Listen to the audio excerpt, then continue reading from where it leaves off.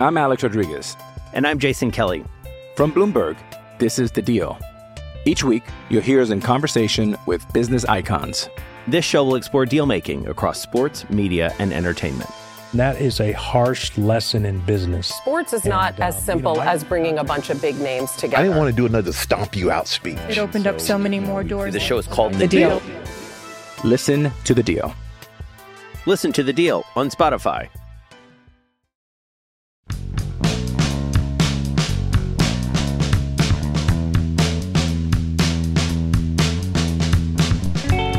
Derek Shelton sure looked like the bad guy yesterday at PNC Park.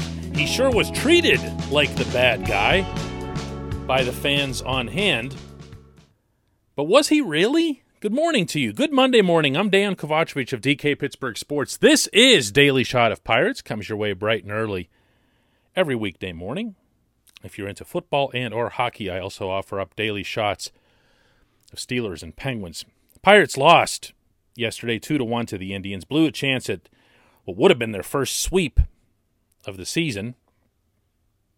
And more important than that, wasted just a terrific start by JT Brubaker, who's really starting to come into his own and become one of the real bright spots to an otherwise bleak season when it comes to wins and losses. He's one of those guys that you'd hoped would step up, and he has.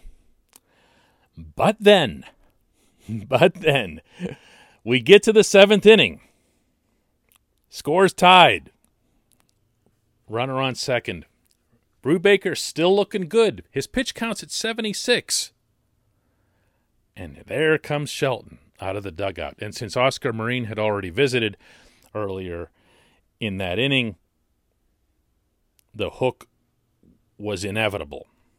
And the fans started booing, which actually was really, really neat. Like, I haven't heard live boos in a ballpark, stadium, or arena in a long, long time.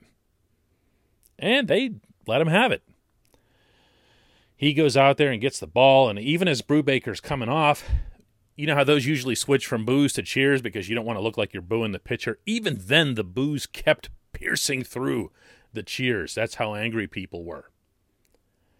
Sure enough, Chasen Shreve comes out, lefty, because Sam Howard had gone on the IL earlier in the day. This was a distant second option for your lefty. Shelton wanted to go left-left against Justin Naylor. Naylor hits a 7-bouncer that finds a hole, goes through. Cleveland takes the lead.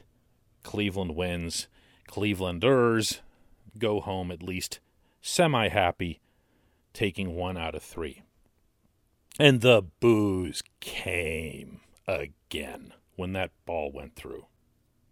So, yeah, it was a lousy loss. Deflated an otherwise upbeat weekend that followed a 10-game losing streak. And it felt like everything just came crashing back down on the team. And it really did feel like it all swung right there with Shelton making a move that really he didn't have to make. I asked Shelton afterward about getting booed, and also within that, since he's done this a lot of late, if he's revisiting some of these decisions since they aren't really working out for him. I do revisit every decision. I think about it after games. I mean, the fact of that response that they're passionate, that's good. I mean, they wanted him to stay in the game. I understand that. I mean, I made the decision that I thought was the best decision for us at the time, but the fact that they're passionate, I love that. You know, the fact they're back in the ballpark, that's great. His explanation was simple. They wanted to go left. He didn't get into whether or not Brubaker was on any kind of pitch count. Brubaker's a couple starts removed from having been shut down for a spell. And actually, Brubaker brought that up himself. I mean, it's the way the game's played. I also believe it is a health situation too. I mean, I went on bereavement, came back, 5 2/3 or 5 1/3 against the Dodgers, 5 against the Nationals. So I missed 10 days. So trying to get my arm back in the shape of going deeper into games. Brubaker also noted that the Pirates had the bottom of the order due up in the bottom of the 7th, so he wasn't going to go any further than the next batter. To me, I think we can take events like this and extrapolate them into this guy doesn't know what he's doing and everything else here, because most people weren't really paying close attention to pandemic ball last year. The Pirates' own ratings dropped by 34%, and they're usually in the top 7 or 8 in all of Major League Baseball and local ratings. So, for all intents and purposes, Shelton still feels like a brand new guy who just showed up here. I guarantee you, if you surveyed most Pittsburghers, they probably don't even know his name yet. It does take a while. And it takes being invested, and this team obviously hasn't offered a whole heck of a lot for people to get invested in. I do feel as if his hook needs work. I do feel that there is a value in younger, brighter pitchers having that chance to finish that inning off themselves. If I'm Brubaker and I'm out there sweating like crazy, and it was a lot hotter and more uncomfortable in the stadium than the 80-degree temperatures would suggest, I want to finish that. I want that next batter. Not out of any symbolism or anything else, because I've earned it. I've gotten through this whole game. I gave up 3 hits, struck out a career-high 9 batters, and again, pitch count of 76. And you know you're not going to bat. What I do, if I'm the manager, is when I send Oscar Marin out there earlier in that inning, I let him know that. I let him know that I've got his back. I let him know that I'm his manager. I believe in what I'm seeing. I believe in taking care of you. I believe that you're going to get me through this. And if you don't, that's fine too. Because you, the young starting pitcher, maybe the only guy in the rotation who's a part of this franchise's future, you matter to me more than the outcome of this game. Oh, also, you matter to me a hell of a lot more than Jason Shreve or any left-on-left matchup. I'm not sure why this has not been a strong suit for Shelton. I don't know if it's his career having been largely spent in the American League, where pitching changes are handled very, very differently, and always have been, and they always will be for as long as there's a DH in one league and not in the other. But this has been a recurring issue. This was something that last year, especially early in the 2020 season, bit him an awful lot. There's been some really bad starter management, and even worse, at times, bullpen management. Now, any manager will tell you that they're only as smart as their bullpen is effective. And after this game, Shelton was correct to point out that Shreve actually did do his job. Shreve got a slow ground ball. It just happened to find a hole between 2 defenders.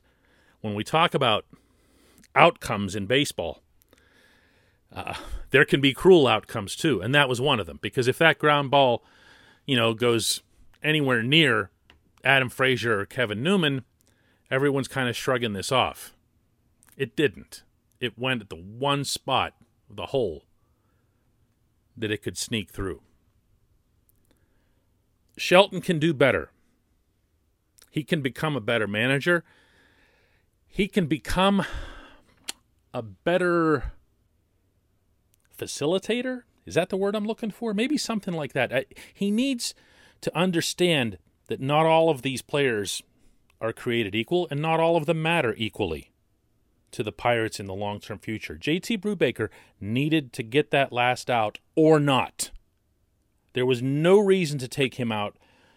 Not left, not because there was someone in the bullpen ready to come in and throw bullets, because Chasen Shreve sure wasn't it.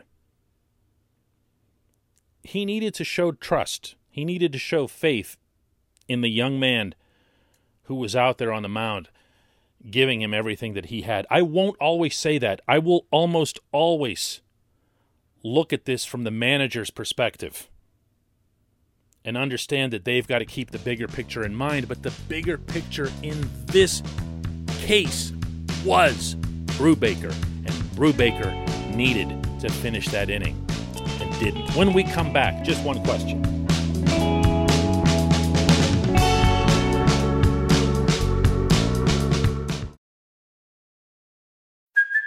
Hey, it's Kaylee Cuoco for Priceline. Ready to go to your happy place for a happy price? Well, why didn't you say so? Just download the Priceline app right now and save up to 60% on hotels. So whether it's Cousin Kevin's Kazoo Concert in Kansas City, go Kevin, or Becky's Bachelorette Bash in Bermuda, you never have to miss a trip ever again. So download the Priceline app today. Your savings are waiting. Go to your happy place for a happy price. Go to your happy price, Priceline. I'm Alex Rodriguez. And I'm Jason Kelly. From Bloomberg, this is The Deal. Each week, you'll hear us in conversation with business icons. This show will explore deal-making across sports, media, and entertainment. That is a harsh lesson in business. Sports is not as simple as bringing a bunch of big names together. I didn't want to do another stomp you out speech. It opened up so many more doors. The show is called The Deal. Listen to The Deal.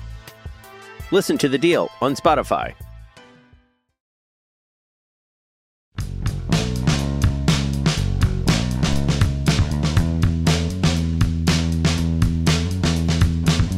Back, it's time for Just One Question, and that's brought to you always on this program by the good folks at North Shore Tavern, directly across Federal Street from PNC Park. And open on non-game days, too. I think there's a misconception about all those places on Federal Street there that they're somehow ballpark-oriented because businesses there used to be that. North Shore Tavern and the companion venture, Mike's Beer Bar, are regular old 7-day-a-week businesses, eager for your business, including when the Pirates are out of town. North Shore Tavern is home to Steak on a Stone, home to the planet's only fully dedicated Pirate Sports Bar, front to back. Visit North Shore Tavern. Miguel Lynn has our question, asks, why does Kevin Newman hit so many grounders? I really want him to start hitting hard baseballs because he's a really good shortstop. Well, Miguel, I'm going to take a little bit of exception to the really good shortstop thing. He's really good in terms of not committing errors. When the ball makes its way to him, he's reliable with it. He's also gotten much, much better at throwing, in particular across his body. This weekend I was taking in an infield practice right from the dugout. And, boy, just in general, I got to tell you, the Pirates infield has really raised its level defensively.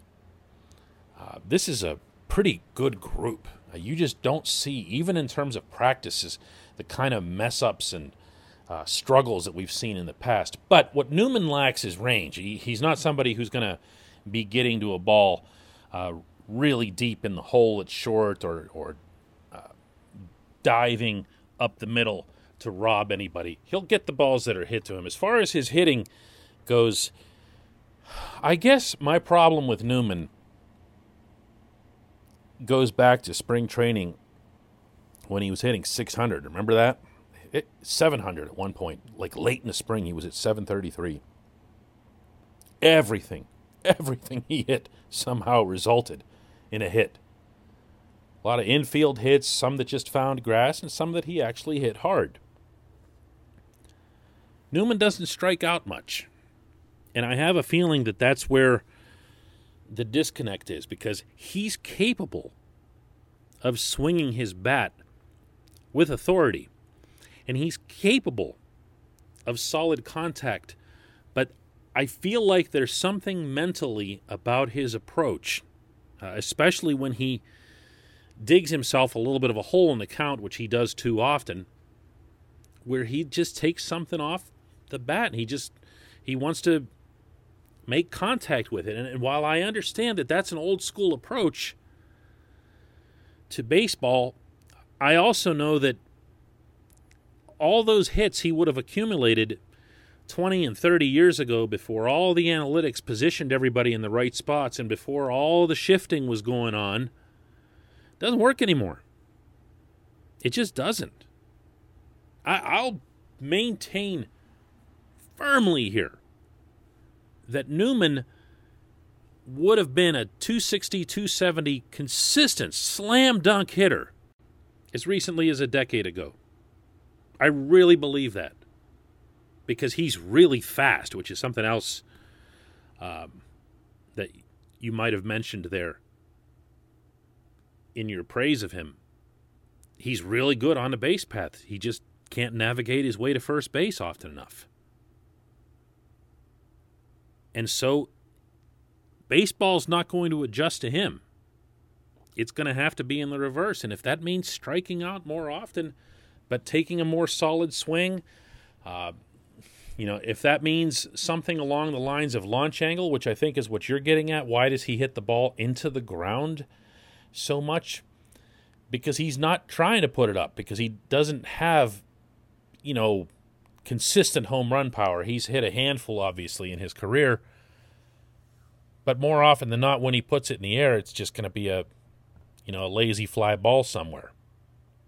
It's a tough spot. I'm glad I'm not his hitting coach. I know that, because this isn't like when you see Brian Reynolds, for example, and occasionally someone will wonder whether or not he's got legit power. But he's always had it, because he knows how to take a violent swing at the pitch that he really likes, and he doesn't dig himself too many holes in the count. But if you're Newman and you're trying to change something like that at this age, and you got to think he's running out of opportunities. I mean, you got to think that he's only going to get so many more big league at-bats if he's hovering around the Mendoza line the way he still is. It's a tough spot to be in. I appreciate the question. I appreciate everybody listening to Daily Shot of Pirates. We'll do another one tomorrow.